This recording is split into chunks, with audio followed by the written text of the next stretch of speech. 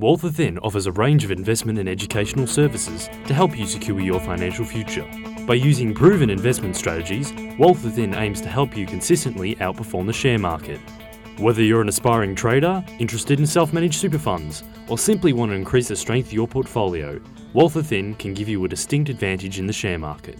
Welcome to Talking Wealth. This is Janine Cox, Senior Analyst at Wealth Within.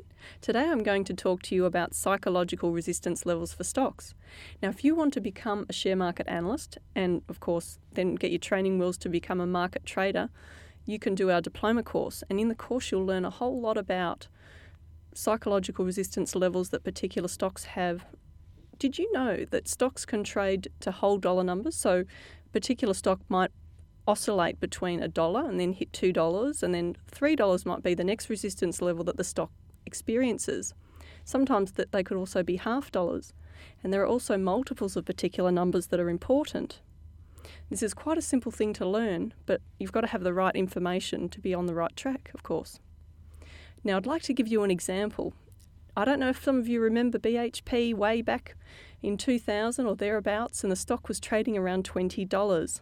Now, if you look back on your chart today, you'll see that it actually was trading around $10. That's because the stock had a split. The stock went down in value by 50%, and of course, the number of shares that were available on the market increased. Companies often do that because stocks can be trading to a particular level, and they know that from a market psychology point of view, stocks going to find it difficult to get through that level. So in the case of BHP, it went back to $10. Now, it's interesting to think how many years did it take to get back to that $20 level?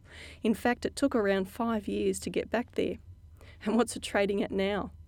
A stock recently that has experienced this is CSL, and their shares were split by a third. So how long do you think it will take to get back to where it was trading at, which was over $100? It's now trading at around $36, $35. Let's just say $35 for argument's sake. So is it possible that in 5 years' time that stock could be trading at around $70? Sure will.